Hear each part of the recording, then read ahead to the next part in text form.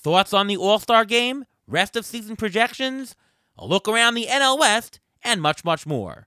Derek Van Riper of The Athletic joins us next on Beat the Shift.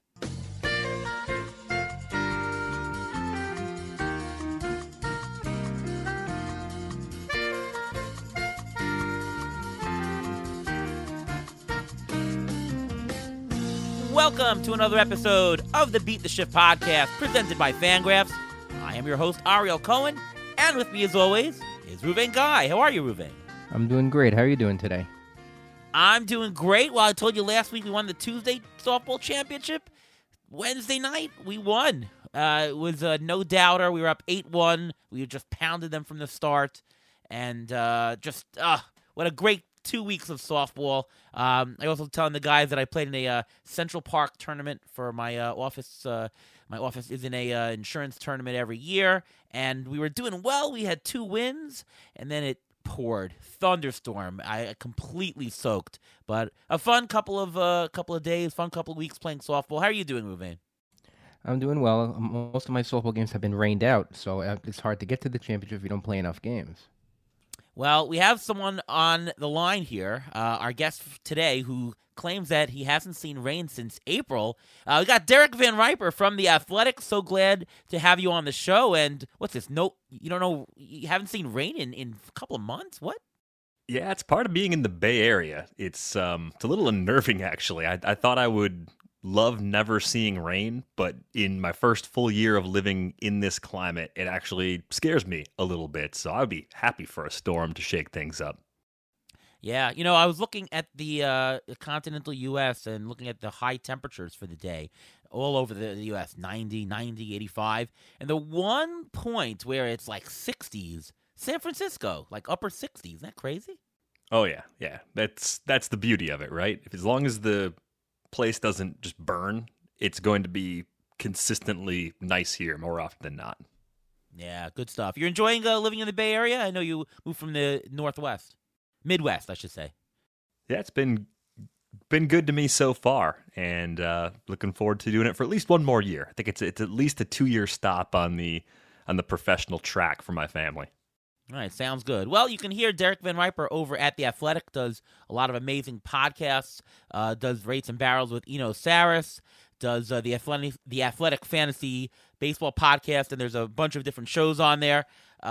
Definitely a fantastic host, and today you get to relax a little bit. You get to be the guest, and I guess you leave us to be the hosting. And before we talk about some of our strategy and other stuff, the All-Star Game was this past week, and just curious to hear your thoughts. I personally thought that the mic'd up sections were unbelievable. Alek Manoah, that inning, hearing him talk with Smoltz, what am I going to throw? Yeah, that's a good suggestion, John. No, I'm going to go with the heater. I thought that was unbelievable. Well, what do you think? Loved it. At first, when that interview started, I was nervous that Manoah wasn't really going to say anything, just because I imagine when you're pitching, even in a showcase game, your focus has to be really high, right? You're exerting a lot of energy on every pitch, and I just think it's one of those things that is more difficult to do than having the earpiece in playing first base or even playing out in the outfield. So I'm glad they tried it. I don't know if it's the kind of thing we'll ever see in games that count, but I thought it was really cool to see more of Manoah's personality, too. Just getting a feel for that. I mean, get that last strikeout, struck out the side, jumped off the mound and was walking off saying 3 punchies, and I just thought that was really cool, too. I thought David Ortiz running through the AL dugout at one point was pretty funny. I think we'd see more Poppy on the field. I think that'd be a feature as well if they were able to do that more often. Yeah, a lot of fun stuff. And I thought that, Manoah is the pitcher and he controls the action. So I would almost think it would be easier to do the mic'd up sections because you say, all right, what am I going to throw? You wait and you know when you're going to pitch. If you're an outfielder, I mean, the ball's going to come at any moment, right? You if you're in the middle of a sentence talking to the studio, you sort of have to break and because you don't know when it's going to come to you. You never know. Well, Nestor Cortez and Jose Trevino also were mic'd up, and you saw they were communicating through the microphones, and they weren't putting down signs until the microphone stopped working for a bit, and then they had to put down and then go back to the regular signs.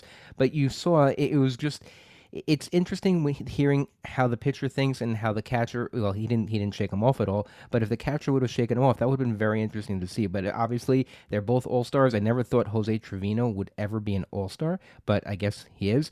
And Nestor Cortez, I mean, he's just.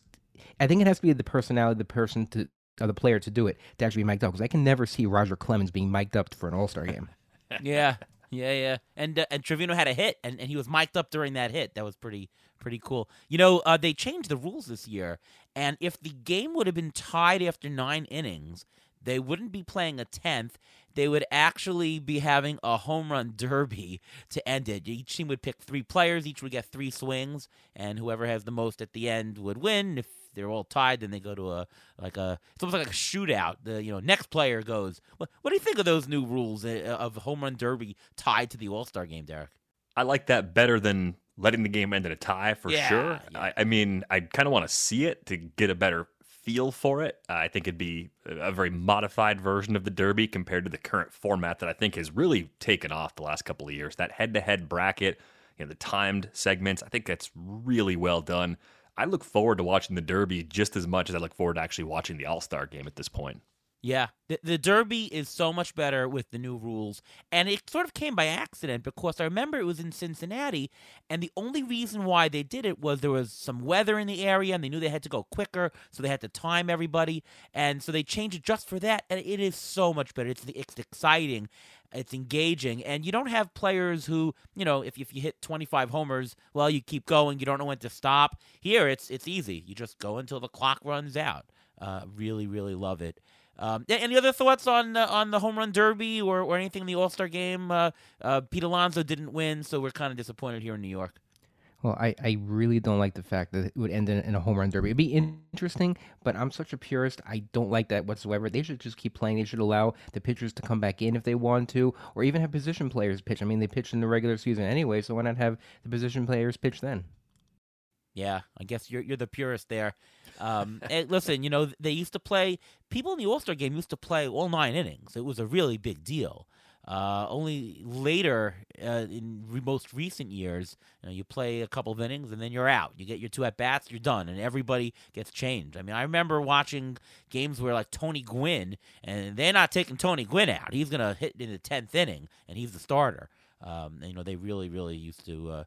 Go all out. So it's a little bit different game, but I do like the home run derby. You know what I do think they should do, though, is the futures game gets absolutely no attention.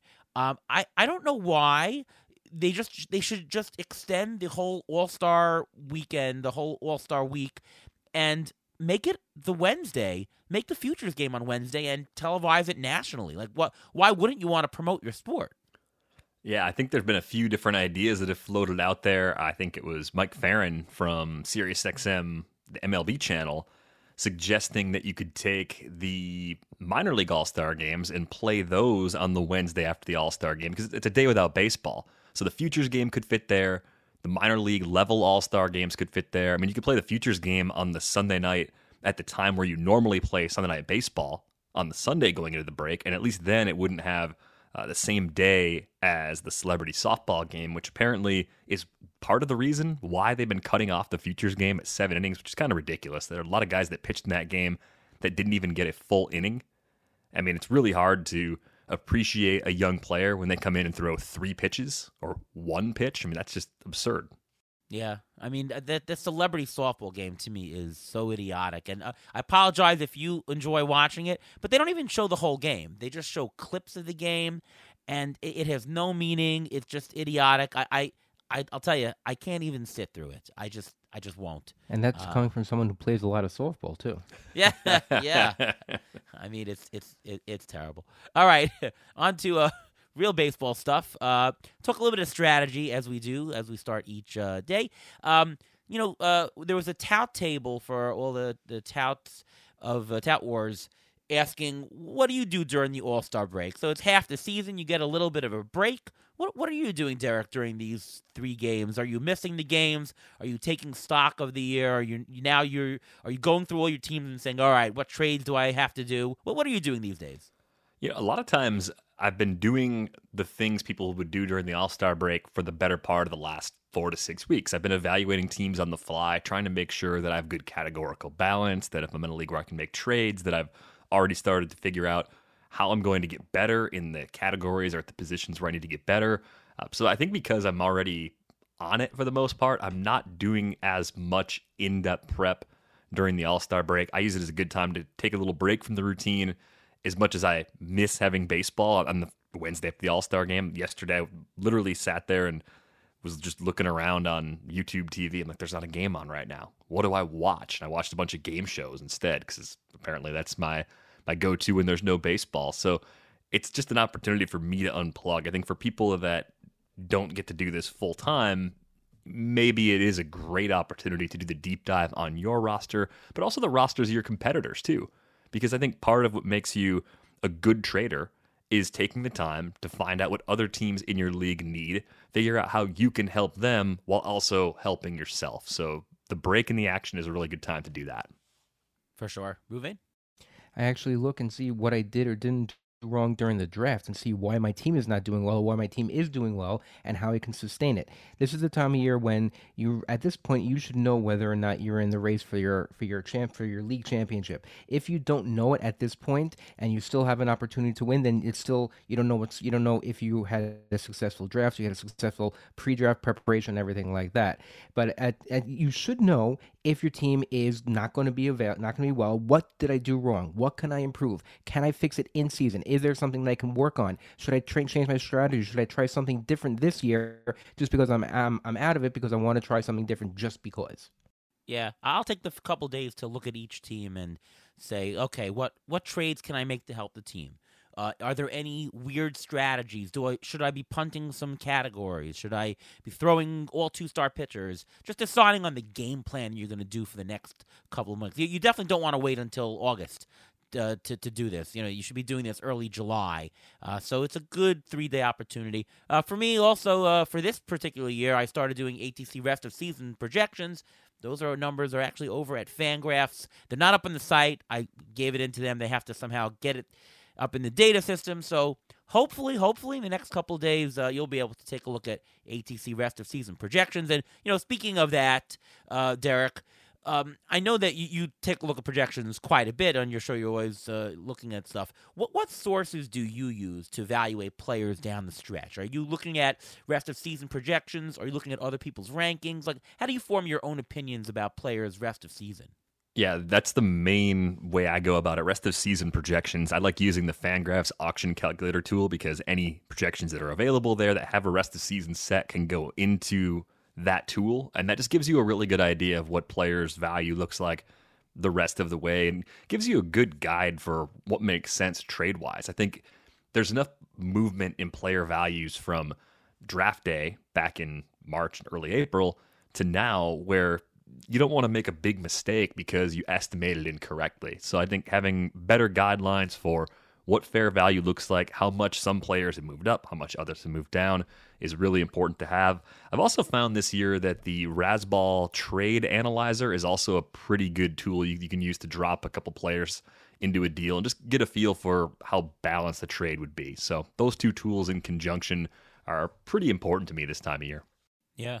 And for you, Ruvain, question to you is, beginning of the season, we have preseason projections, and even a month into the season, you really do rely on that as well, unless there's a playing time change. At this point in the season, are you more looking at the preseason numbers? Are you looking at rest of season projections? Do you look into what they've been doing year to date? And what is your general timeline for switching over? Like, do you say, all right, after 2 months now I'm switching gears? Like, how do you change what you're basing your value on as you go through a season? I think we should stop looking at the projections like around June 1st, or the first week in June. And at this point, there's no reason to look at the projections because players have changed already. Teams have adjusted. The game plans for how you pitch a certain player is completely changing now. Rookies who are doing good, they're going to be adjusted to, and we're going to see how they're going to readjust back from how the pitchers are going to now pitch them. So I think at this point, what you see is what you get. You're not going to have a guy who's going to find a new salsa and just also be really good. Oh, wait, that happened. But still, it doesn't happen that often. It's very, very rare. So what you see is what you get. And I think you can just assess based on how things are going. And you can see, you know what? This guy's trending this way. This guy's trending that way. But I'm looking at the one thing that I look at is projections. If I do look at anything, I'll look at the projection of innings for pitchers because I want to see exactly how many were projected and where the certain pitchers are because you can learn a lot and you can know how much of a leash you still have left for some of these pitchers. So, same question to you, Derek, but also, if you're gonna, I don't know if you look at recent performance. Like I know for pitchers, I know Ruvain looks at past 3 starts a lot. Do you look at a recent performance like last week, last month, and if so, like what is your general guideline for how much time you look at the recent? Like what's the threshold of time? Usually I'm looking at the last 30 days if I want a snapshot, and I'm using the stats I see from a time frame like that to then push me toward further research into the player. So if we're talking about a pitcher, we can look at something like Eno Sarris's pitching model and see if stuff actually got better. We can look at the Baseball Savant player page and just see if the pitch mix changed at all or if there was a velocity increase. And you can obviously do this the other way and see if there was a drop in velo or anything that would be maybe an indication that a player is either hurt or just having some other kind of issue that they're working through. So I do think recent performance is part of the calculus for me all the time. I mean, obviously with StatCast too, we're looking at all sorts of different things for hitters, and the rolling graphs on Fangraphs are probably the other thing that I like to look at to get a longer view of what's going on, because I think it's easy, even when you're looking at any given month or a half of a season, to think that what you see is more real than it really is. And if you can look at it on a 3, 4, 5 year chart and say, oh, actually, we've never seen Justin Turner play this poorly for this long of a stretch, it gives you a better sense of overall decline. And I think that's been a relatively new tool. I know those have been around for a while, but I've been using those more and more this season than I have in years past, just to get a better sense for drop-offs and possible new levels in the other direction. I think Taylor Ward might be a really good example of a player that's just completely different than he was, or at least than we thought he was when the season began. How do you know when a player who is underperforming is injured? Like, can you get a sense from rolling graphs or maybe luck metrics or something where a player is doing poorly, but it's sometimes it's hard to tell whether it's real decline or whether it's literally injury. Like, how do you decipher one from the other? If I see something that has changed a lot, like velo for a pitcher or for a hitter, maybe it'd be a sharp increase in ground ball percentage. That's a pretty weird thing to change, right? If you're a 40-45% career ground ball rate hitter and all of a sudden you're hitting the ball on the ground 55 to 60% of the time, let's see what's going on. You can go back through player updates. You might find there's a shoulder injury. You might find there's a back injury. You might find there's absolutely nothing on that player's injury ledger whatsoever, because sometimes guys play even though they're hurt. They don't go on the IL. We don't get much of a report of something being wrong. Other times it's something like a hit by pitch, and again, not an IL stint, maybe not even time missed, and suddenly you can kind of see, oh wait, ever since that guy got hit in the hand by that pitch, the performance is just down. And then you can sort of say, okay, what normally happens? Guys get hit in the hand, takes a few weeks to heal. Maybe the All-Star break is actually the perfect opportunity for a player who's dealing with a nagging injury like that to shake it off, because they're not out there for a few days taking an injury and kind of making it worse by continuing to play through it. Yeah. What do you do, Ruvain?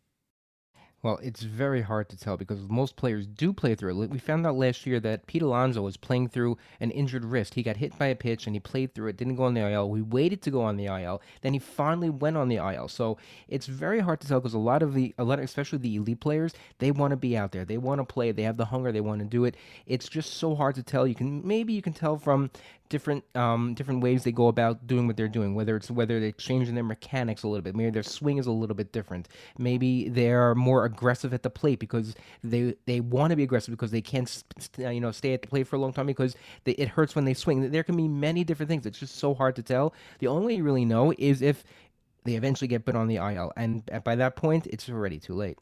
Yeah, I think the key word is sharp. is that when you see a player profile and you see his components and what he's doing and the StatCast numbers and the barrel rate and any kind of component, and all of a sudden it's very sharply different. You mentioned ground ball rate. Well, if a player is 40%, all of a sudden it's 60%. Anything sharp is always an indication that something's not right. When you have a decline, it usually goes up a little bit. There's a trend, right?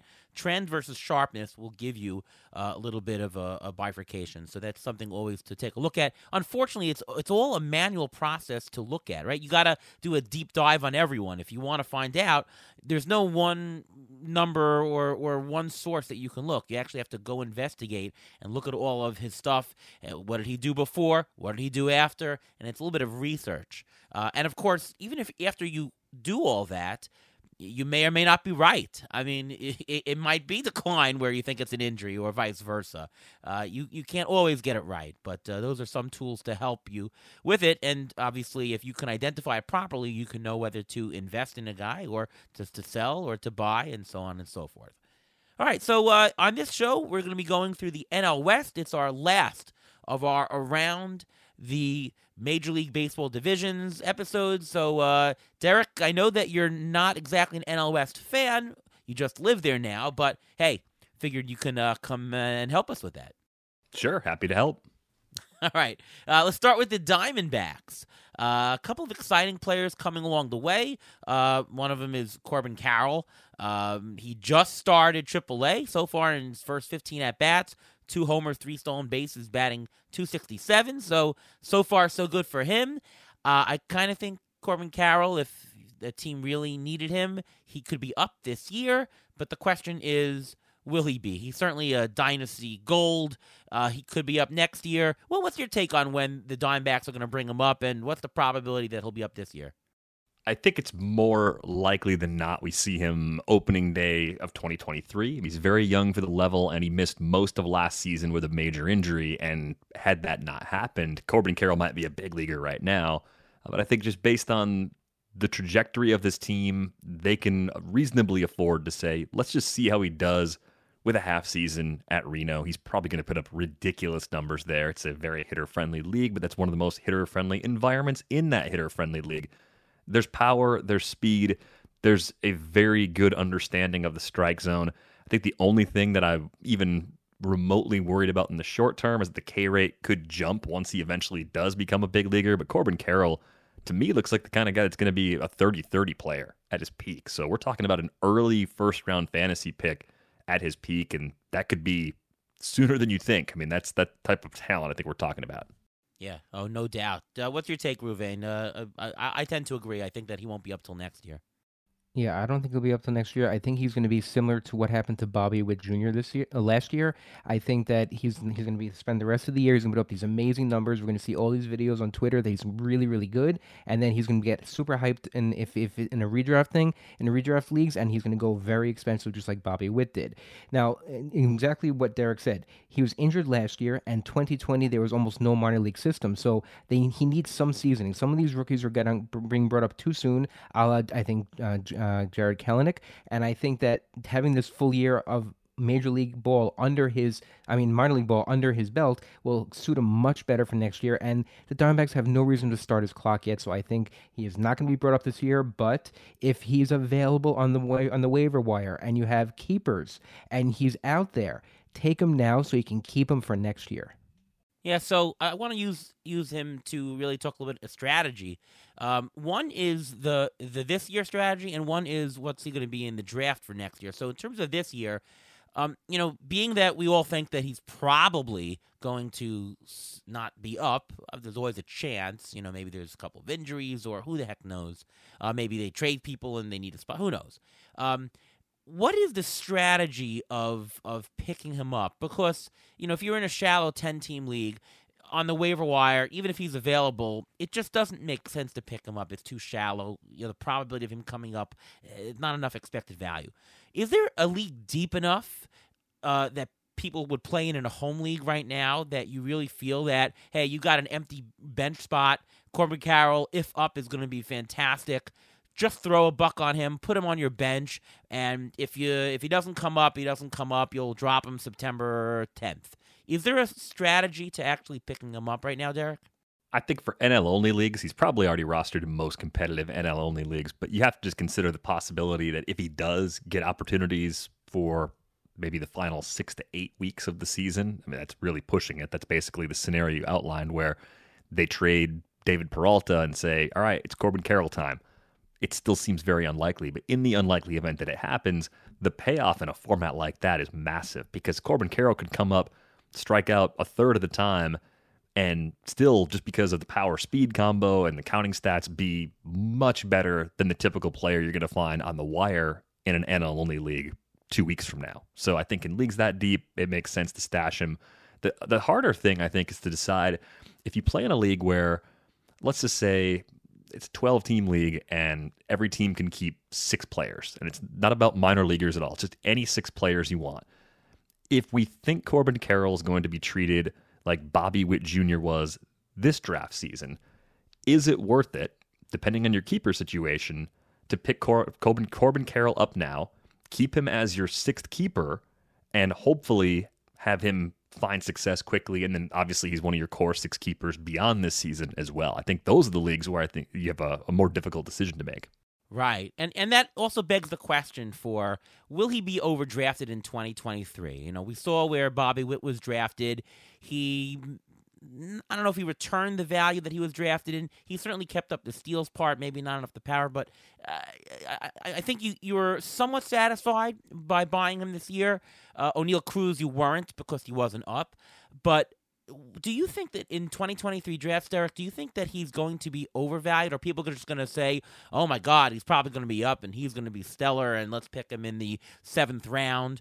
Are you going to be picking him in the 7th round? Like, what's your take on what's going to happen and what you would do for the drafts? I wasn't in on Witt at the price this year because I thought there would be more of a strikeout problem all season long. And I think I'm, at least today, in late July, I think I was wrong. I mean, I think the process behind not wanting to take Witt there was that I saw other hitters that I felt were very likely to hit their $20 projections. And I thought Witt, while he could hit it and could exceed it, also had more downside. So I passed because of that.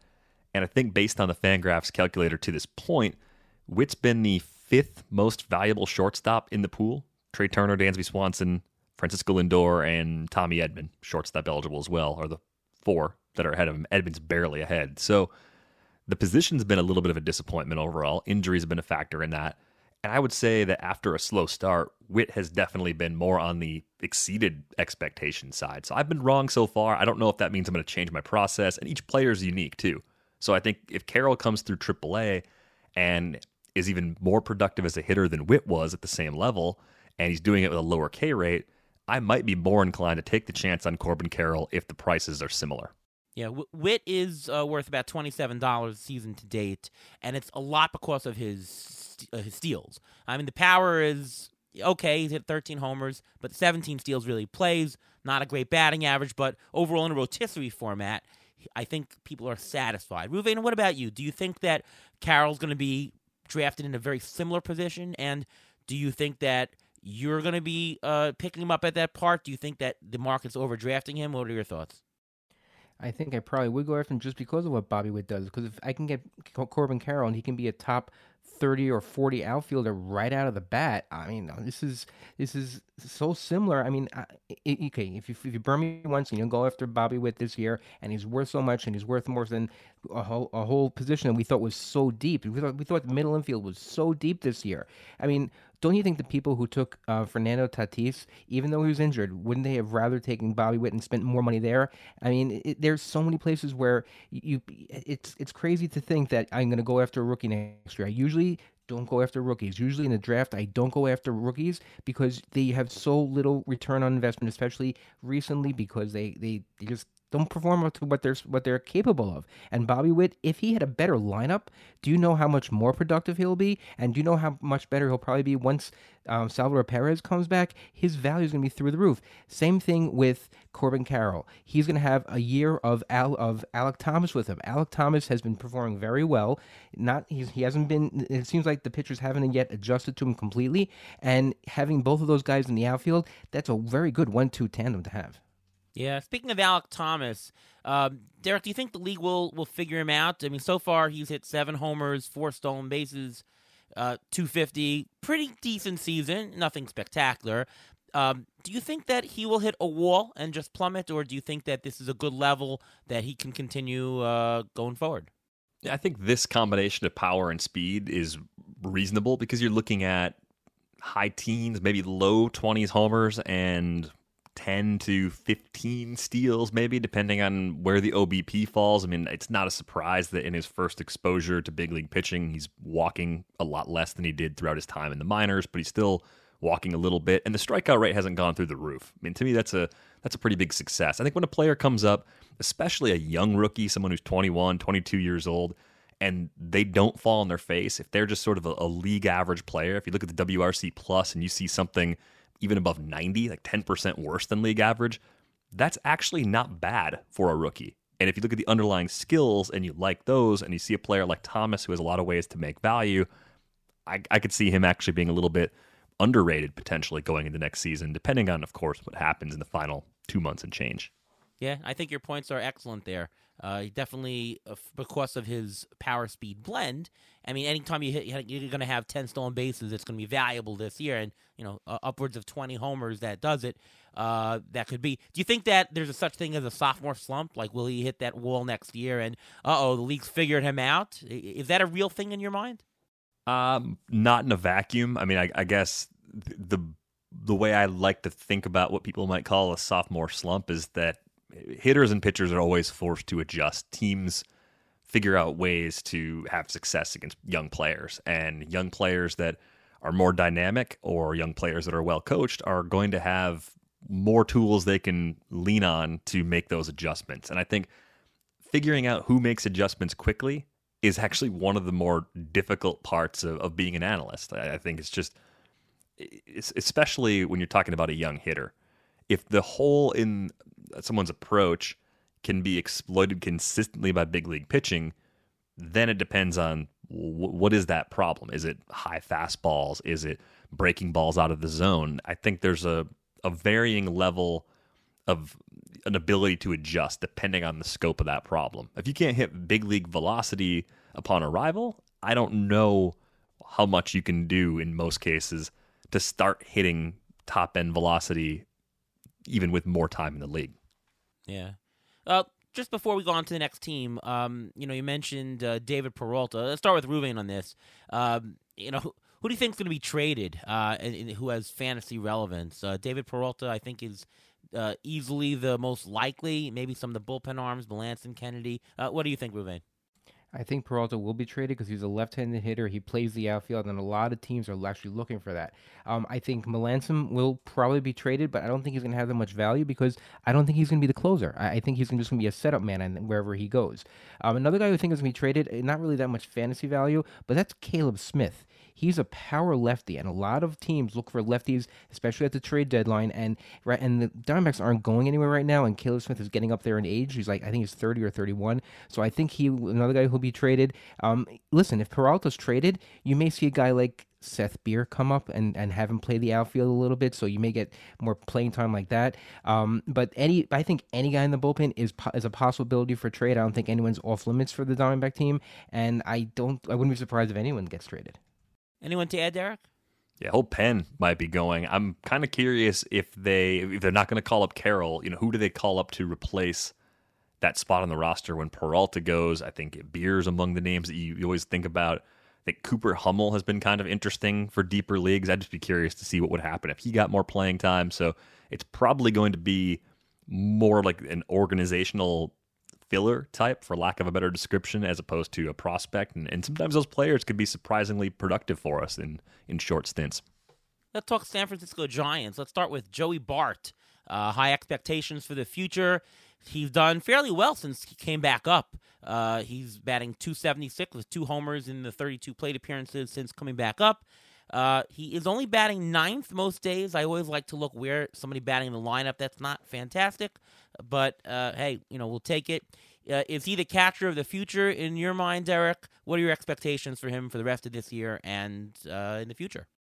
I think he's probably always going to be a high-volume swing and miss sort of guy that when he connects, gets to the power that we're looking for. And I think at the catcher position, we're used to this. I mean, I think there's probably a Mike Zunino type floor in terms of what he can accomplish. I think generally he's regarded as a good defender, and that drives playing time.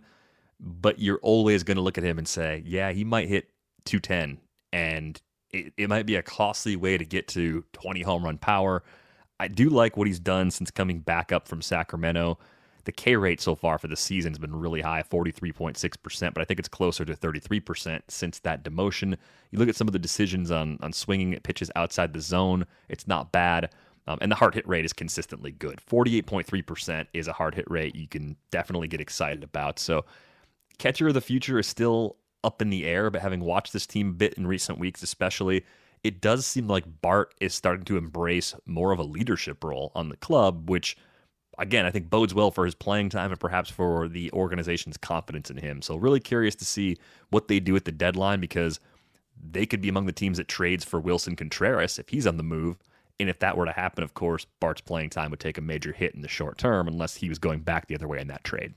Yeah, he's certainly not a superstar. He's walking 13% of the time this year, which is actually pretty good. So the strikeout rate up, but also the walk rate up. Not always a good thing to go in tandem there. You like to see one or the other. Ruvain, what are your thoughts on Bart?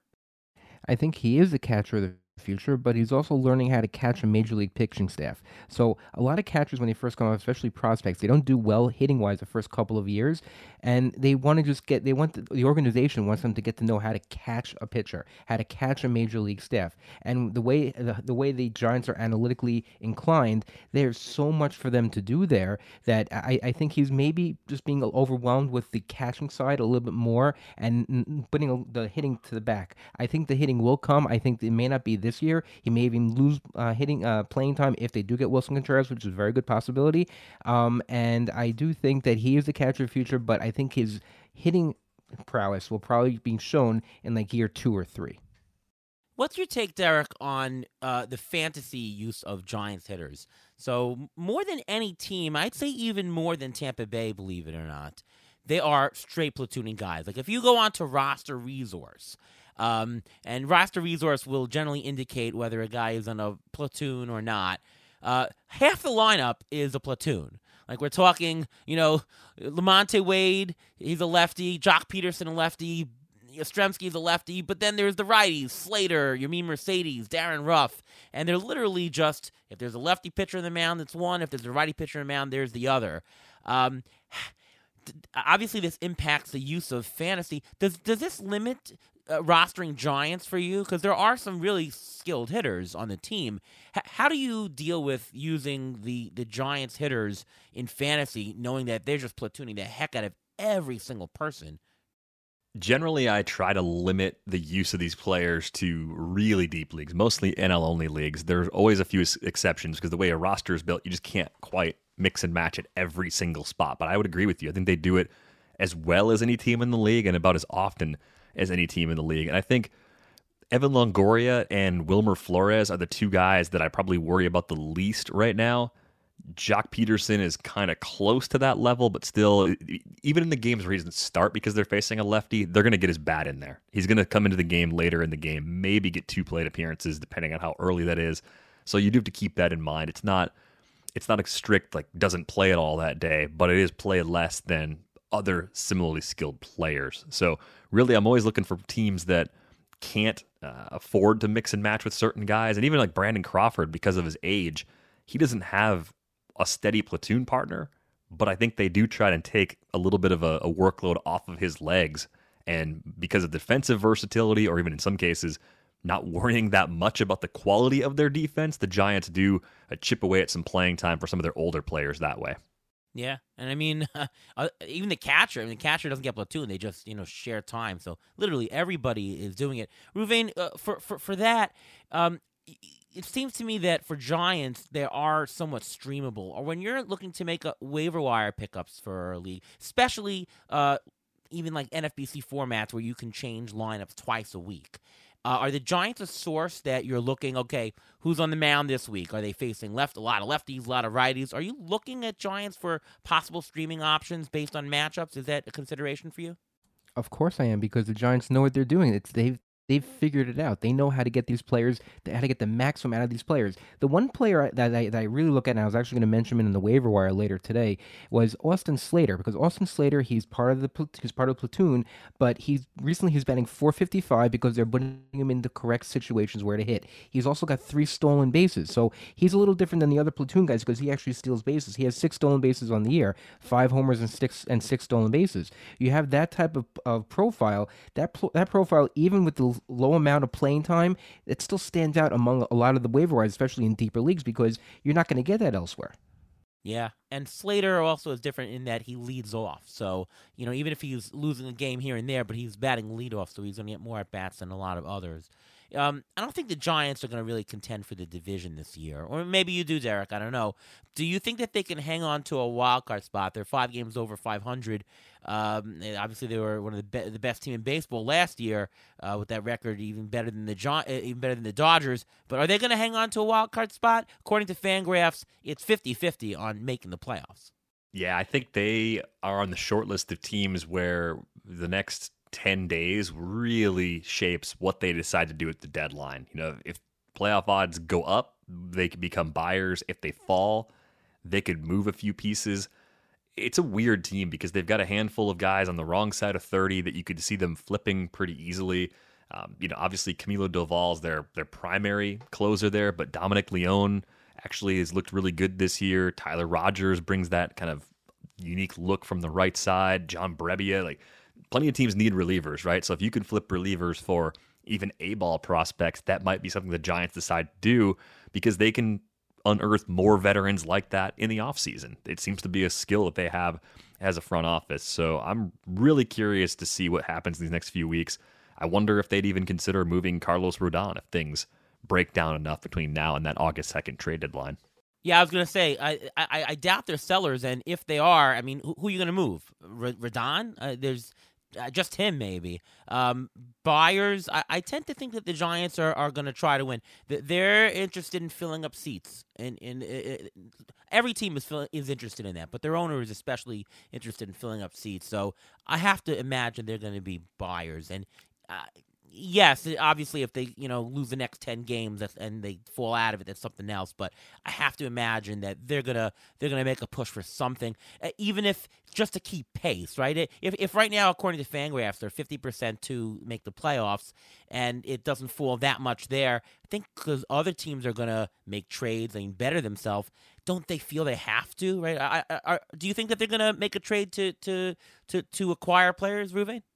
100%. They're going to make the playoffs. I think they're going to make the playoffs, but I think they want to try to get past the Dodgers. I think that's the sticking point. When they lost to the Dodgers last year, you can't be a San Francisco Giant fan and love the fact that the Dodgers keep winning every year. You just can't. So I think the Giants are going to make a big splash. I actually think that right now the Vegas odds is that Juan Soto is going to go to the Mets. I think the Giants are a dark horse because A, they have the money and they have an owner who's willing to pay for it. They wanted Bryce Harper and they could have got him before. And B, they have a spot for him. There's no one. He can be the franchise player because Buster Posey's gone. He would be the franchise player. He would be the perfect fit, and he'd be the perfect antithesis to whatever the Dodgers do. So moving on to the San Diego Padres, and I actually want to start with something that was talked on the Under the Radar podcast this week. First of all, I want to thank you, Derek, for inviting me on the show to fill in for Nando. Thanks so much for having me. And we talked about Juan Soto being traded, and I think we came to a conclusion with you, me, and Ian. I think Ian was the one who suggested it, that the Padres could be a nice, realistic landing point for Soto, that they probably have the players and package. And we noted that the Mets maybe a little bit less in that they're still trying to form their organization and build up the farm and all that. Funny, I just saw a tweet from Jonathan Papelbon who said, from their agent, Soto wants to come to the Mets. He's going to try to make it work in the Mets, and they're going to try to figure out something. Where do you see this all playing out, and do you think the Padres are a good fit? Yeah, I think the Padres are a great fit as a trade partner for the Nationals, because if you're the Nationals, if you're in Mike Rizzo's position and you're going to trade a player who is rightfully compared to Ted Williams, which is just an absurd thing to say, but true, you have to get a lot of talent back, and you need a lot of that talent to be near Major League ready or currently in the major leagues. And I think the Padres hit that sweet spot where they have two great prospects in the big leagues right now in C.J. Abrams and Mackenzie Gore.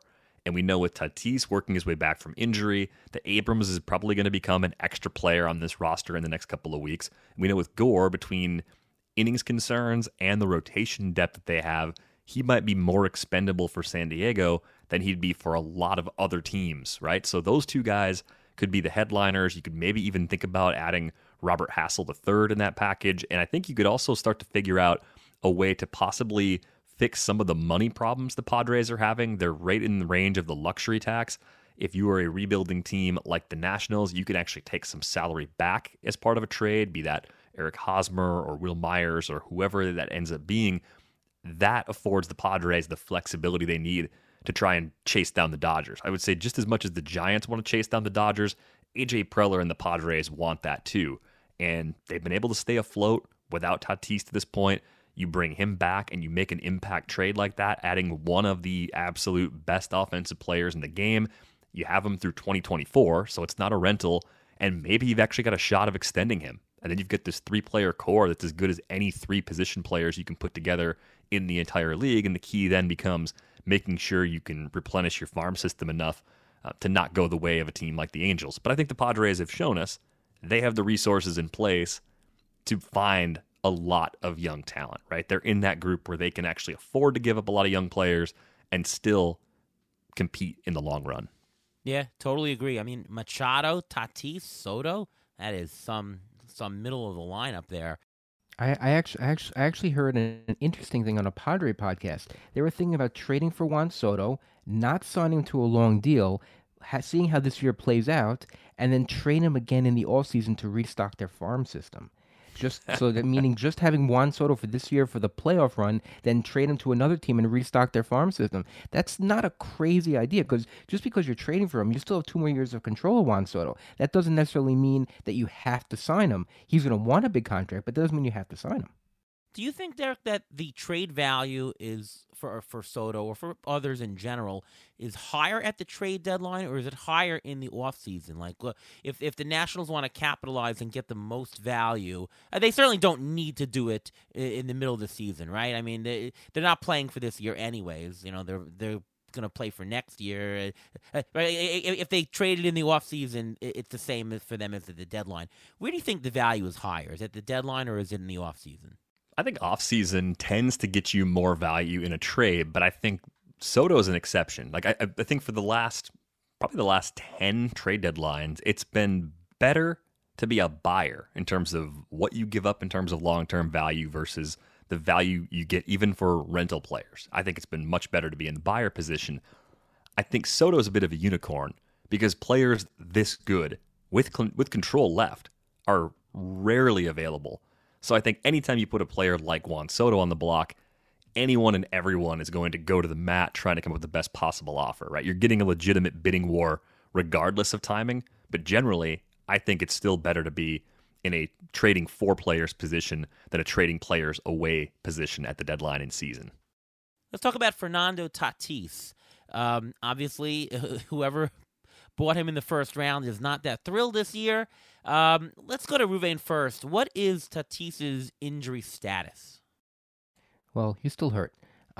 He's gonna be out for still a while. They did the most recent scan was of his wrist was said to be okay. He's progressed to a hitting progression, but that doesn't mean that he's going to be ready for baseball anytime soon. I think he's still at least a good 4 weeks away, 4 to 5 weeks. Because remember, he didn't have a spring training. He has to get the spring training under his belt also. So I think he's a good 4 to 5 weeks away, and that's even if he comes back at all. Because the way things are going, he's sounding like he's having I hate to say this, but having a Jacob deGrom type season where whenever you think he's going to start going, there's either not necessarily a setback, but something holding him back. And if something's holding him back, he needs to get ramped up. He needs to have game situation. He needs to hit off a tee, which he hasn't done yet. He has so much progression to do. And then what about playing the field? Are they going to have him just as a DH? Are they going to put him in the outfield? Is he going to get reps in the outfield? Get reps at shortstop? There's so many question marks about him. I didn't draft him at all. I had no interest in drafting him just because of the fact that I knew he had this injury and he didn't tell anybody about it until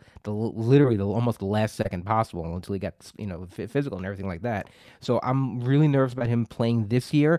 If he comes back, if he plays, you may get a month and a half. Because listen, it's already, when we're taping this, it's July 21st. How much time is left in the baseball season? Another 2.5 months. He hasn't done anything baseball related yet. Maybe he just started the hitting. He's not going to come back for at least another 4 or 5 weeks, in my opinion. Yeah, I still don't know why he hasn't gone for that shoulder surgery yet. That is weird to me. To me, Tatis the injuries are chronic at this point.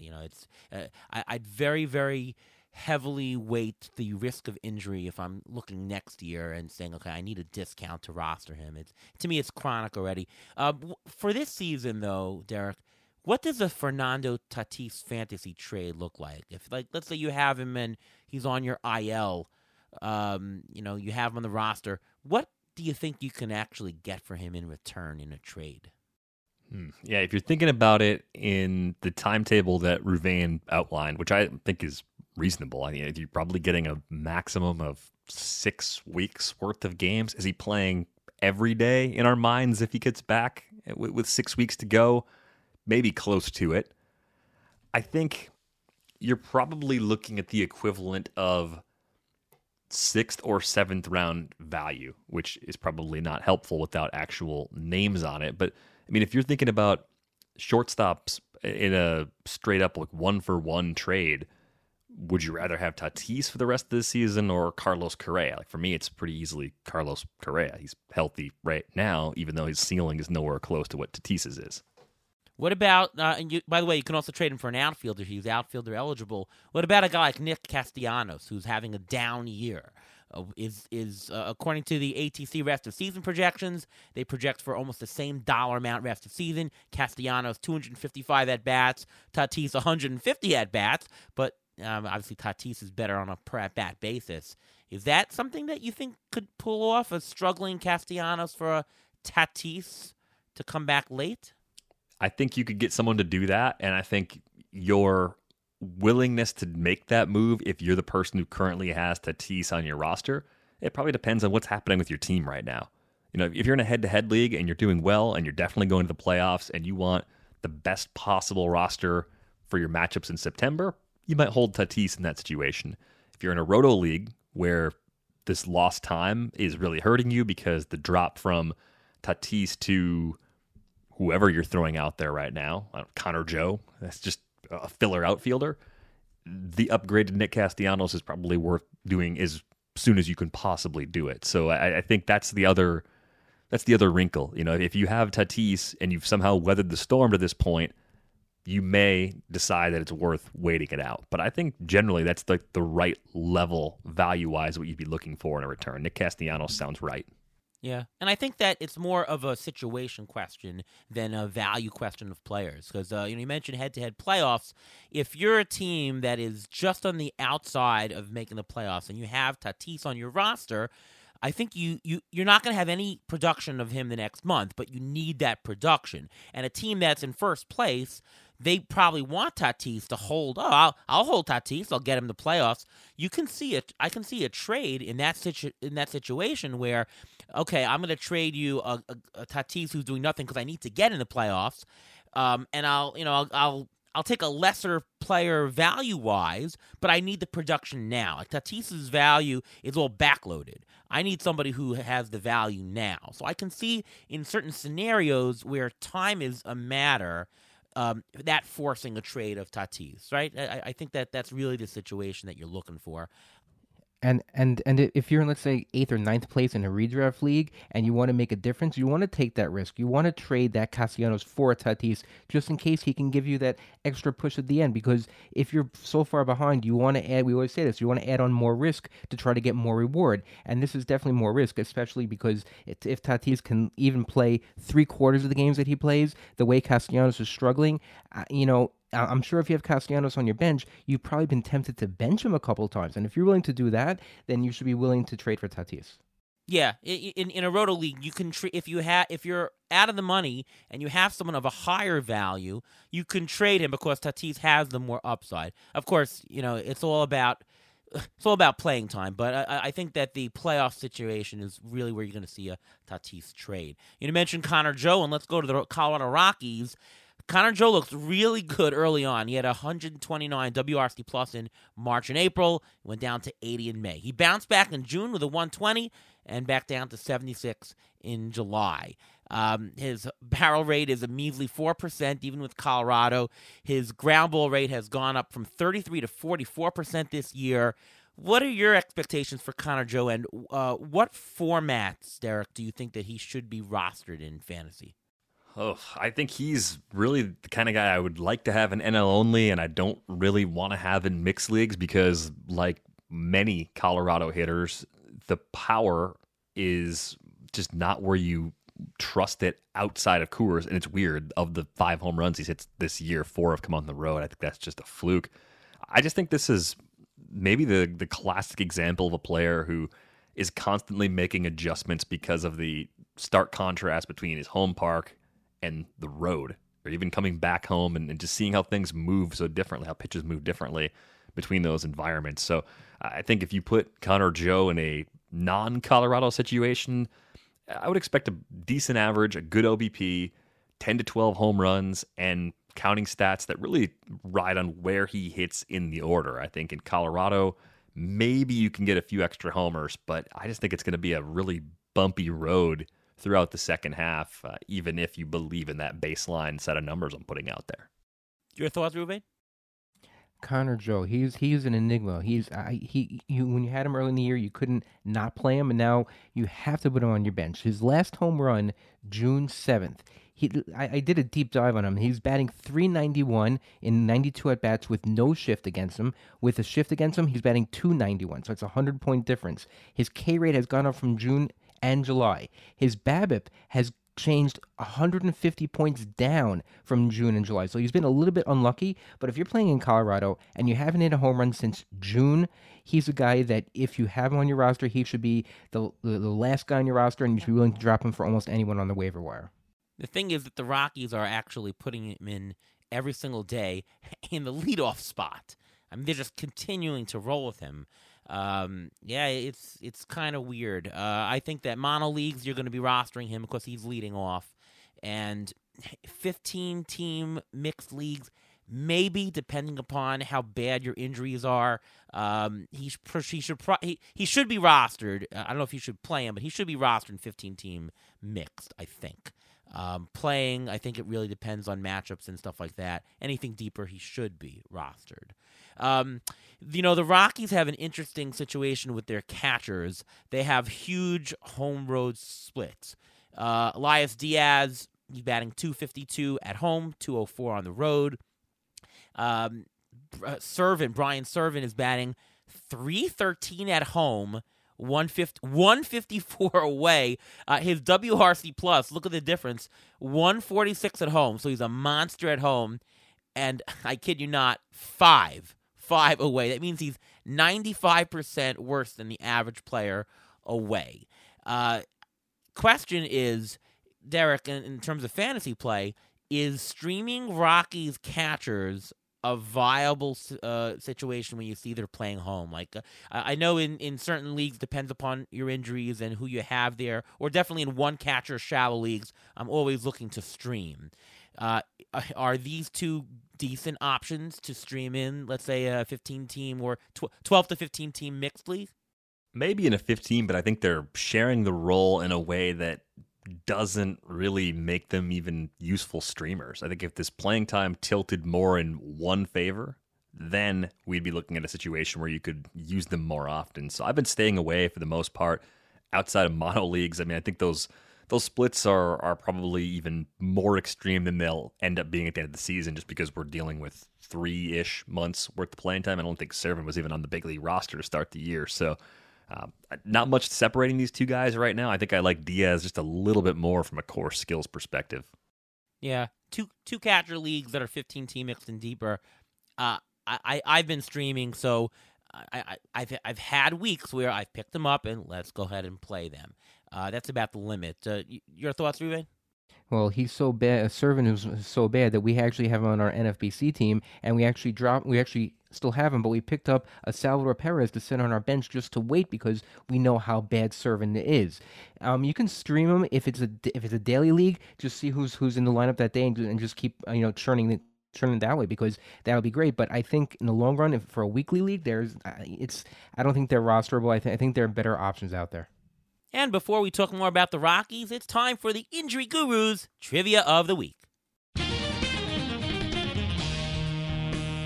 Well, continuing to talk about the Rockies, we're going to talk about the Rockies pitching staff now. So my trivia this week is a little bit different than what I normally do. I'm going to name a starting pitcher, and you're going to tell me if they have a higher WAR, according to Fangraphs as of today, if they have a higher WAR than the entire Rockies bullpen combined. Okay. Okay. I'm going to name a pitcher and tell me if they've higher WAR than the entire Rockies bullpen combined. Let's start with Logan Webb. Yeah, yes, I think Webb's WAR is higher. I'll go with yes. The answer is yes. Martin Perez. Also a yes. Yeah, he's a yes. That's a yes. Garrett Cole. Probably still a yes, even though that feels tricky to me for some reason. Yeah, I feel like you're trying to trick us, but I'll stay with yes. You're right. I'm trying to trick you. It's actually lower than the Rockies combined bullpen. Tarek Skubal. Skubal, I think, is over that number too. So I'll say slight over on Skubal because he started off the season pitching really well. I'll also go with yes. Yes, well, Skubal actually raised his WAR 0.1 today with his win. And just to give you to tell you what's going on with them, Logan Webb, 2.5 WAR. Martin Perez, 2.4 WAR. Tarek Skubal is now at 2.5. Garrett Cole, 2.2, which means the Rockies' bullpen combined WAR for this year is 2.3. Yikes. That is horrible. That is really bad. That's one of the lowest bullpen WARs in all of baseball. I don't know how you can roster any of these guys. I don't know how any team in the playoff hunt can even want one of these guys in the trade. So, Derek, do you think any pitcher on the Rockies, starter or reliever, are worth rostering for the end of the year? Generally, no. I think you can get away with using some of their starters on the road in certain spots. If you want to talk, German Marquez into your lineup in a pitcher-friendly environment, I'm not going to talk you out of it. Maybe Chad Kuhl in a handful of spots. I wonder if any of their depth arms end up getting moved, and if that happens, then maybe they become more interesting. If you put Robert Stevenson in a contender's bullpen, I might trust him in some high-leverage spots. There's a handful of interesting names, but it's just tough sledding in Colorado. Yeah, in terms of the bullpen, Bard has 20 saves this year. He has a 2 ERA, so he's been good. Are you in general staying away from the Rockies bullpen? Obviously, if you have Bard, you're going to own him. He's not going to be available in most leagues. But I mean, there's nobody to speculate on here, right? You'd avoid this situation, right? I would wait until they make a move because it doesn't even sound like they want to trade Daniel Bard. I saw a report they want to extend him, and they could easily just share the handful of save opportunities they get between 2 or 3 different relievers, and given the ratio risk, shaky skills, difficulty of the park, it's an easy situation for me to stay away from, at least initially upon the trade deadline arriving. And you mentioned Chad Kuhl. Chad Kuhl's ERA for the year is 4.11. His xFIP is 4.86. So even when you're doing well, it doesn't necessarily mean that you're meant to do well. That if you look at all the ERAs on the bullpen, whether starter or the relievers are a little bit better, but the starters, I mean, how can you even want anyone? Maybe you get Kyle Freeland because he can go deep into games and you can get maybe a win out of him, even though his record is 4-7. He stays in games long enough to get a decision. So of all the pitchers, I think maybe Kyle Freeland. I don't think he's gonna get traded, but I think he's a guy. If you want to stream, has a history of pitching well at Coors. This was a couple of years ago, and he did, and it was an anomaly. It was like one of those Ubaldo Jimenez type things. It was an anomaly, but if you want to stream someone, I think the best guy to stream would be Kyle Freeland. Chad Kuhl has a home road split. He's ERA at home is 4.70, on the road 3.52. So Kuhl is interesting.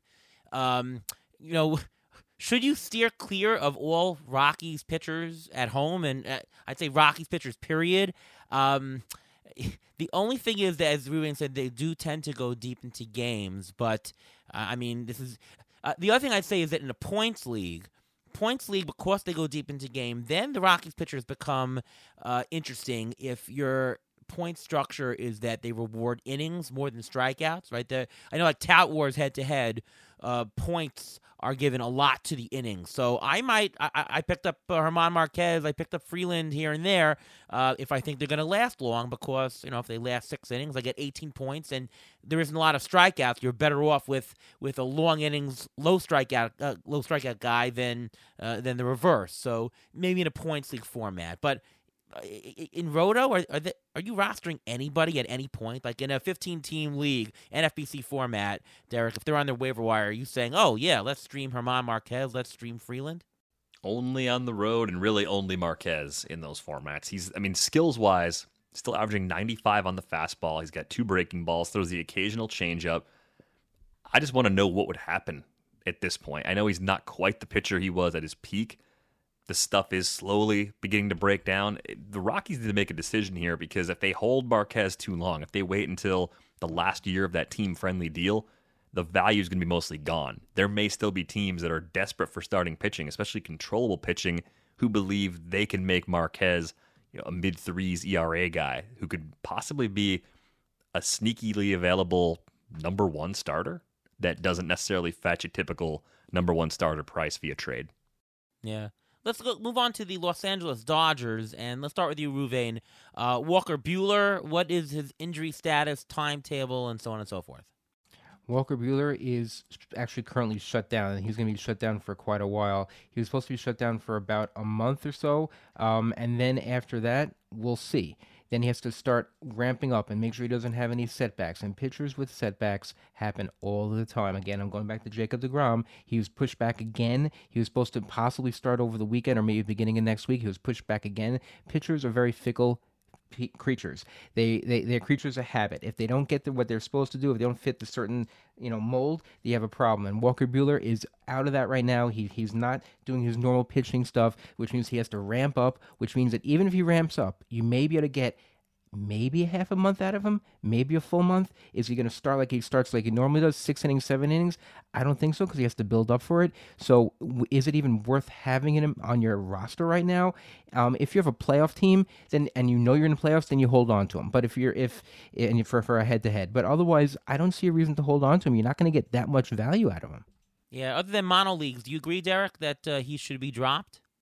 Yeah, I don't think there's any guarantee we see Buehler pitch again during the regular season. It really could be a ramp up right before the playoffs if we even get that at all. Right. Tony Gonsolin having a great year. Should you be worried about his All-Star game performance? And in any case, what do you think his value is rest of the year? And can he do this in the future? So I would not be all that worried about the All-Star game. But I think with Tony Gonsolin, we've all been pretty skeptical of anything close to the level he's maintained to this point. A sub-3 ERA, sub-1 WHIP, ridiculously good record, too. I think he's 11-0 entering the second half, which is just weird. And we know how fluky wins can be. I think if I'm looking at Gonsolin for the rest of the season, he's probably a top 40 starting pitcher because of the team context, if you're going to be really aggressive with this value. I do wonder if Gonsolin's the kind of player that, because many people playing fantasy are going to look at him and say, he's kind of my extra guy. My pitching is good. I hit on a late Gonsolin pickup or an early season Gonsolin pickup. Maybe I can actually trade him and someone else can deal with all the regression. And you might actually get a deal done. I just think as long as when you're making a move to get Gonsolin, you're expecting a 3.70 ERA and a 1.20 WHIP with a little less than a strikeout per inning. I think if that's where you expect the results to be the rest of the way, you won't be disappointed. Ruvain, he's thrown a career-high 93 innings this year. Are you worried about a possible shutdown? Yes, 100%, and I was actually going to mention that because the most innings he's pitched for a season, minors and majors, is 128 combined innings. He's at 93, which means he will probably hit the wall. He's always been used as a piggyback, as a short start, but now they're stretching him out. They're getting as much as they can out of him, but he's been extremely lucky. He has a BABIP of 197. That's very lucky. That there's going to be some regression there. Even Jake Arrieta back in 2015, when he had an ERA of 1.77, had a BABIP of 246. So I think the BABIP, if the BABIP changes, his luck's going to change, and there's going to be regression. And this is the typical buy low, sell high. This is the guy you want to sell high right now. You can get the most value out of him in a trade. And just Derek, you mentioned it. This is like the fourth or fifth pitcher on your roster to begin with. If you can get any value or a lot of value out of him, this is a perfect time to trade him because there will be regression. Yeah. I don't think he's going to be shut down. I mean, the Dodgers are going to be in the playoffs, but you can definitely see skip starts and the volume that he's been pitching at, the paces, that has to change for him. I can't see this happening. And, of course, he's obviously not this good. His BABIP is 197 this year. I mean, a regular BABIP is like 290. He's 100 points lower than a regular BABIP. That's crazy. So, you got to expect regression. But, the volume also, the pace is going to be going lower. All right, before we go on to some of our waiver wire and players like that, just anybody want to throw out some NL West predictions? I predict the Dodgers will win their division. It's pretty not bold. I will say that the Padres will... I will say that the Giants will pass the Padres. I'll make a bold prediction. Giants will pass the Padres in the standings. I'm not going to say if one will make the playoffs or not, but I'll just say that they'll flip by the end of the year. What about you, Derek? If the Padres are the winners of the Juan Soto sweepstakes, then I think they end up taking second in the division. If they can't get deals done to get significant upgrades between now and August 2nd, I think you're right. So I think a ton hinges on this deadline. I just think the window is open right now for San Diego. So that's why I'm so confident they're going to do something. Even if it's not Soto, they're going to go out and get an impact player or two and really try and make a run at it. So I think they're going to be more aggressive than the Giants. The way they were playing before the break, though, does put them closer to the can't go all in sort of bubble that I'd like them to be. Yeah. What you said earlier about, them unloading Myers or Hosmer for the money, I can totally see that. I can totally see, all right, you can take Abrams, but, no problem, but you're going to have to take a contract. And so you're probably limited, or it's more likely to go to a team that has some money to take on. Right? Okay, well, we'll take on this contract. We'll also take your prospects, and then you get our star player. Right? I can see that kind of trade really happen. Ruvain, any predictions? I actually agree with your bold prediction. I think the Giants will pass the Padres. I think the Giants will finish in second and make the playoffs. And I think the Padres will miss the playoffs. How about that? I actually think that the Giants will make a big splash. They made a big splash last year. They got Chris Bryant. People heard of it, but no one really thought of it until it actually started happening. So I think the Giants are going to make a big splash, which is why I still think Juan Soto's on their radar, even though everyone's not really so, talking about it that much. I think Juan Soto is a better fit in San Francisco than he is in San Diego. Yes, the Padres have more people to trade for him, but I think the Padres are going to use their chips and they're just going to, run with what they have. But I don't think they're going to make the playoffs. That's my bold prediction. So, Derek, I know we talked a little bit about this one on the Athletic podcast, but what is the likelihood of Juan Soto actually getting traded this year? I think it's far less than 50-50.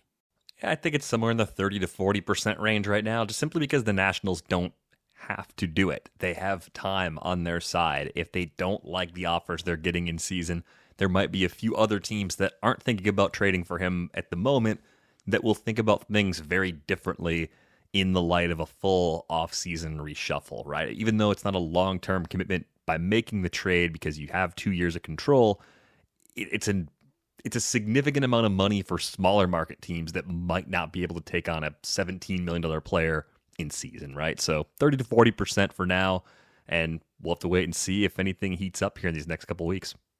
Do you think Scott Boras will try to push it at all, because he has a lot of connections and he is Juan Soto's agent? Do you think Scott Boras will stick his hand in there and try to push a trade?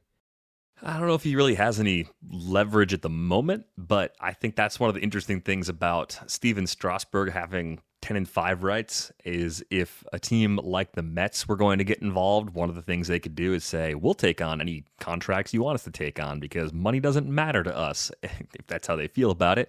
But then you're giving a ton of leverage to Boras in that situation because he could then say, well, Strasburg won't go here, here, here, and here. But I think that favors the Mets since the Mets have very deep pockets. Let's talk waiver wire. What are one or two players that you think that we should be looking at to pick up this week? Let's start with you, Derek.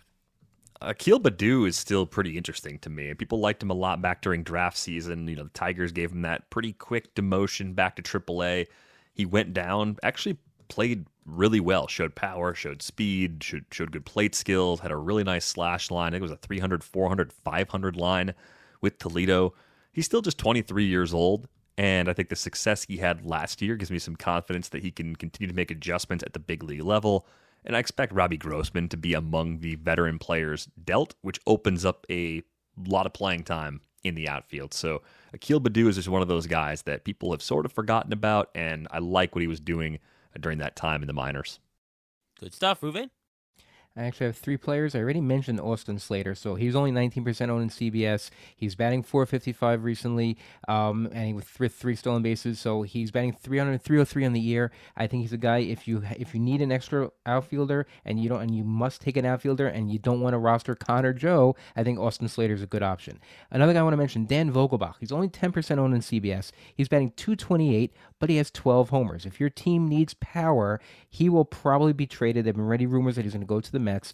If he does get traded and he goes to a better lineup, his average may stay the same, but you'll still get a lot of power out of him. And I think a better situation for him will be a lot more conducive to better stats for him as well. Another guy I want to mention is Ramon Urias of Baltimore. He was batting .224 on July 4th. But in the last week, he's batted .417 with 2 homers. He's got his batting average up to .255, 9 homers, and 31 RBIs for the season. He's only 16% owned in CBS leagues. I think he's a better option even in deeper leagues instead of, let's say, a Jose Iglesias, who's just an empty average. So he's eligible at shortstop and second base. I think he's a great option.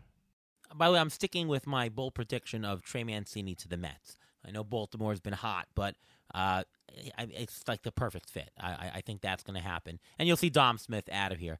I think the Mets need a DH. Kyle Finnegan, is he the closer right now? If so, he's only 20% owned, and I know Washington's not great, but I think he's the guy. So Kyle Finnegan probably should be a little bit more owned than 20%. If he's available in your league, I would give a look. Carson Kelly, he's been up and down. He's now up. In the last 30 days, he's batting .304 with 4 homers. Especially in a 2-catcher league, Carson Kelly is probably under-owned. He's 20% owned on CBS. Give him a look. And I'll also mention Jose Iglesias. It's a streaming play. A lot of home games next week. He's only 15% owned, and he's a 300 hitter. If you need a little bit of boost in average, he's definitely the guy. So just take a look at him. Pitcher preview. Derek, who's a pitcher that you are interested in picking up, either for the long term or for the immediate coming scoring period? So the longer term, deep league guys that I'm looking at right now, Braxton Garrett is still pretty interesting to me. I know he's been scooped up in a lot of NFBC leagues in the last couple of weeks, but he's showing consistently good command and just Doesn't seem like for a young pitcher he's anywhere near his innings cap for the season, so I think he'll continue to get lots of opportunities in Miami. Great park to stream in, so I think he's really interesting. And looking a little bit deeper, I just think with the Chris Sale injury, the latest Chris Sale injury, Cutter Crawford, we talked about him a little bit under the radar. Just a good deep arsenal of pitches, probably a better pitcher than the surface numbers would lead us to believe in the upper levels of the minor leagues. I think the Red Sox might be limping through the second half, looking for quality innings if they don't find a way to add some innings at the deadline. I know they got James Paxton working his way back, but I think Crawford is a little bit of a sleeper here for these next few weeks. I'm not kidding you. Those were actually the two people I was actually going to mention. The Crawford one, though, might have been influenced since we talked about it on the other show. But Crawford, the only issue with him is that he does walk a lot of players. So just be careful of that. And Braxton Garrett has two good matchups. He's playing Cincinnati twice in the next two starts. Cincinnati, not a great team, and he strikes at about a strikeout per inning. We talk about in the show that if you're going to get a guy, if he has a decent enough strikeout rate, probably a decent shot. If it goes wrong, at least you get the strikeout. So there you go. The other guy I'll throw in, JT Brubaker. He has a lot of strikeouts. Every time I look at any league for, all right, who's gotten the most strikeouts lately, who's at the top of the list, it's always Brubaker. And again, he's not a guy that you would normally throw. If the matchup is good, he's very, very interesting.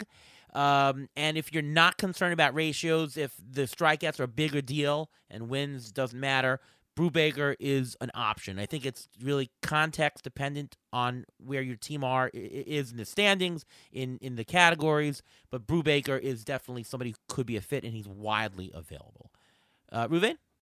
I was looking at all the starting pitchers. Nothing really thrilled me there, so I did what I normally do. I start looking at the relievers and see who's available there, because if you don't like anything that's out there, you don't have to necessarily force the issue and sometimes just go for the reliever. You'll have a better chance of getting better ratios. So I'm going to mention the trio of relievers from Tampa Bay. Colin Poche, or Poche, I'm not sure how you pronounce it, Brooks Raley, and Jason Adams. They have been splitting. They are the three-headed monster right now, the horses in the stable for the Tampa Bay Rays. Poche, all of them have great ratios for ERA and WHIP. Poche has six saves so far this year. He's only 21% owned in CBS. Brooks Raley also has 6 saves. He's only 10% owned in CBS. Jason Adams has 4 saves, and he's 16% owned in CBS. So if you can't stomach the JT Brubaker because you're worried about that blow-up, those are the 3 guys you can just stick in there. You may not necessarily get saves, but they're going to help your ratios, and they may even get you a save. Good stuff. Anybody else that we're missing? Either a hitter or a pitcher, just to throw it out there? Dustin May, I think, is quietly making his way back toward the big leagues. He's going to go through several rehab starts. It's probably going to be about mid-August when he's back, but he's an impact guy in a lot of leagues when healthy. So depending on how your league tends to handle players like this, just a name that you want to keep in mind for a pickup a week or two before he's back at least. All right, let's go to Ruvain's injury update. Are you starting with DeGrom, who's pushed back? No, I mentioned him already, so I'm not going to mention it again because it's killing me that he's not coming back.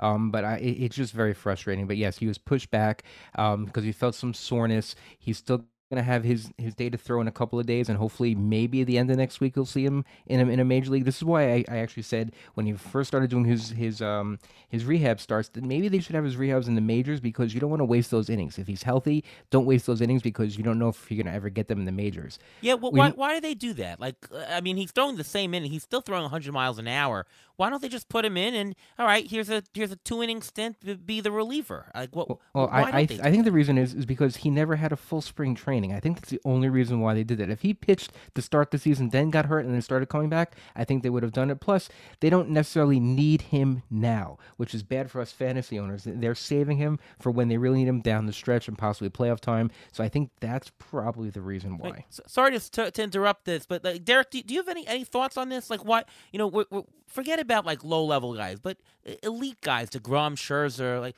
why in the world are they doing rehab? It's not like they're trying out new pitches, and especially if they're throwing almost max, if they're throwing like 98, 99, if they're throwing a 3-inning stint, why not just do it in the majors and just, be a long man? Like, why do teams do that? Yeah, maybe early in the rehab stint, you're just worried about roster management beyond that because you're not going to rush the timetable for someone going through that, you're going to still want them to be on a schedule of going like a starter, even if they're not working like a starter. But at the end of the rehab assignment, there might be a case for that. I mean, the thing I keep thinking about when I look at Jacob deGrom right now, his fastball velocity was up every single year starting in 2016 through last season. And as fun as that is, I'm just not sure that that's a good trend for a 6-year window. I don't think that really works. Yeah, I mean, it's just unbelievable. You sometimes you see a jump, one-time jump 2 miles an hour, but that's just like a 2 mile an hour jump every single year. It's mind-boggling, and obviously he hasn't been able to be healthy. All right, Ruvain, continue, please. Sorry for the interruption there. Not a problem. We mentioned Steven Strasburg earlier in the episode. He's dealing with a stress reaction in his ribs, and reports have been saying that he's basically done for the year. So if you still have him on your roster, you could probably get rid of him. You're not going to get any much of fantasy value out of him. Mike Trout was placed on the 10-day IL. It was post-dated. It was predated. So he is possibly able to come back. He hasn't played since July 12th. He's able to come back the second game out of the All-Star break, so it is very possible that he will be out, and they just wanted him to rest, and that's why they put him on the IL. Dominic Smith hit the IL with ankle inflammation. He rolled his ankle in Chicago in the last series before the All-Star break. You may see more playing time for Luis Guillorme, J.D. Davis. Luis Guillorme, he's maybe an empty average, but it's still a batting average. J.D. Davis, it's more for power upside, but he hasn't really been doing that much either. Mitch Haniger, a guy who should be on everyone's radar. He is currently on a rehab assignment. He just started it. Jerry Dipoto has actually said sometime over the next 2 to 3 weeks, we should have Mitch back in our major league fold. So he will be back within 2 to 3 weeks. This is according to Jerry Dipoto. Lance McCullers, another guy who may have value, also is starting a rehab assignment. He's starting it tomorrow, actually, Friday. He's going to start his rehab assignment. He's supposed to throw 2 innings. We'll see how that goes. I don't know how much value you're going to get out of him. I don't know how much they're going to be able to stretch him out, but that's just something to keep an eye on. Juan Yepes has a grade 2 strain of his forearm. He's going to be out for at least for a while. Corey Dickerson, Lars Nootbaar may see additional playing time. Another guy I just want to mention who may be on someone's radar, we mentioned him in a prospect episode a couple weeks ago, Austin Martin. He has a wrist injury. There's no real diagnosis yet for his injury, but it's not season ending. But what that means is if you have him in a redraft league, he is probably not going to be called up this year. All right, and that will do it for our show. I want to thank our guest today, Derek Van Riper from The Athletic, for joining. Derek, thanks so much for coming on, and why don't you just tell everyone what's going on with you, where we can find you, reach you, and listen to all your fantastic stuff that you do. Yeah, thanks for having me on, guys, and thanks for joining us on Under the Radar on Wednesday, Ariel. The easiest way to follow my work is just to follow me on Twitter, at Derek Van Riper. There's no numbers, no underscores, nothing strange like that. Pretty straightforward handle. Many shows per week right now, Rates and Barrels, the Athletic Fantasy Baseball Podcast, and the Athletic Baseball Show. So if you like baseball outside of the realm of fantasy, I'm a part of that show as well. Amazing work. Definitely one of the best hosts, and you just do this on a daily basis and produce fantastic stuff. You're also very aesthetically nice to listen to. You got a nice, refreshing voice, and so it's always a pleasure to listen to you. And I listen to you multiple podcasts a week. So thank you for brightening our days with that. Anything I can do to help, right? It's tough out there. Yeah. No rain out where you are, but you still produce good stuff. Ruvain, what about you? You can follow me on Twitter at MLB Injury Guru, where I tweet out injury updates as they come. I also have a weekly article on Rotobowler that comes out usually on Saturday, discussing all the injuries I mentioned on the show, plus many others, who will be up next and how long the players will be out for. And by the way, Derek's also a fantastic fantasy baseball player. Always does fantastic in expert leagues, and that should be noted. Great podcaster and good player. Good player, too. I'm Ariel Cohen. You can read my stuff over at Fangraphs and over at Rotoballer. ATC Rest season projections. I'm hoping the guys at Fangraphs turn on the lights soon because the numbers are out there, and that'll be interesting. We've never done a rested season projection before. Took a little while to get some credibility and perfect the method, and it won't be as credible as the preseason ones, but hoping that they'll be meaningful. You can listen to me right here on the Beat the Shift podcast, and of course follow me on Twitter at ATCNY. No numbers, no dashes, no anything either. All right. Once again, thank you so much to Derek Van Riper for joining us on today's episode. And from all of us here at Beat the Shift, we'll see you next time.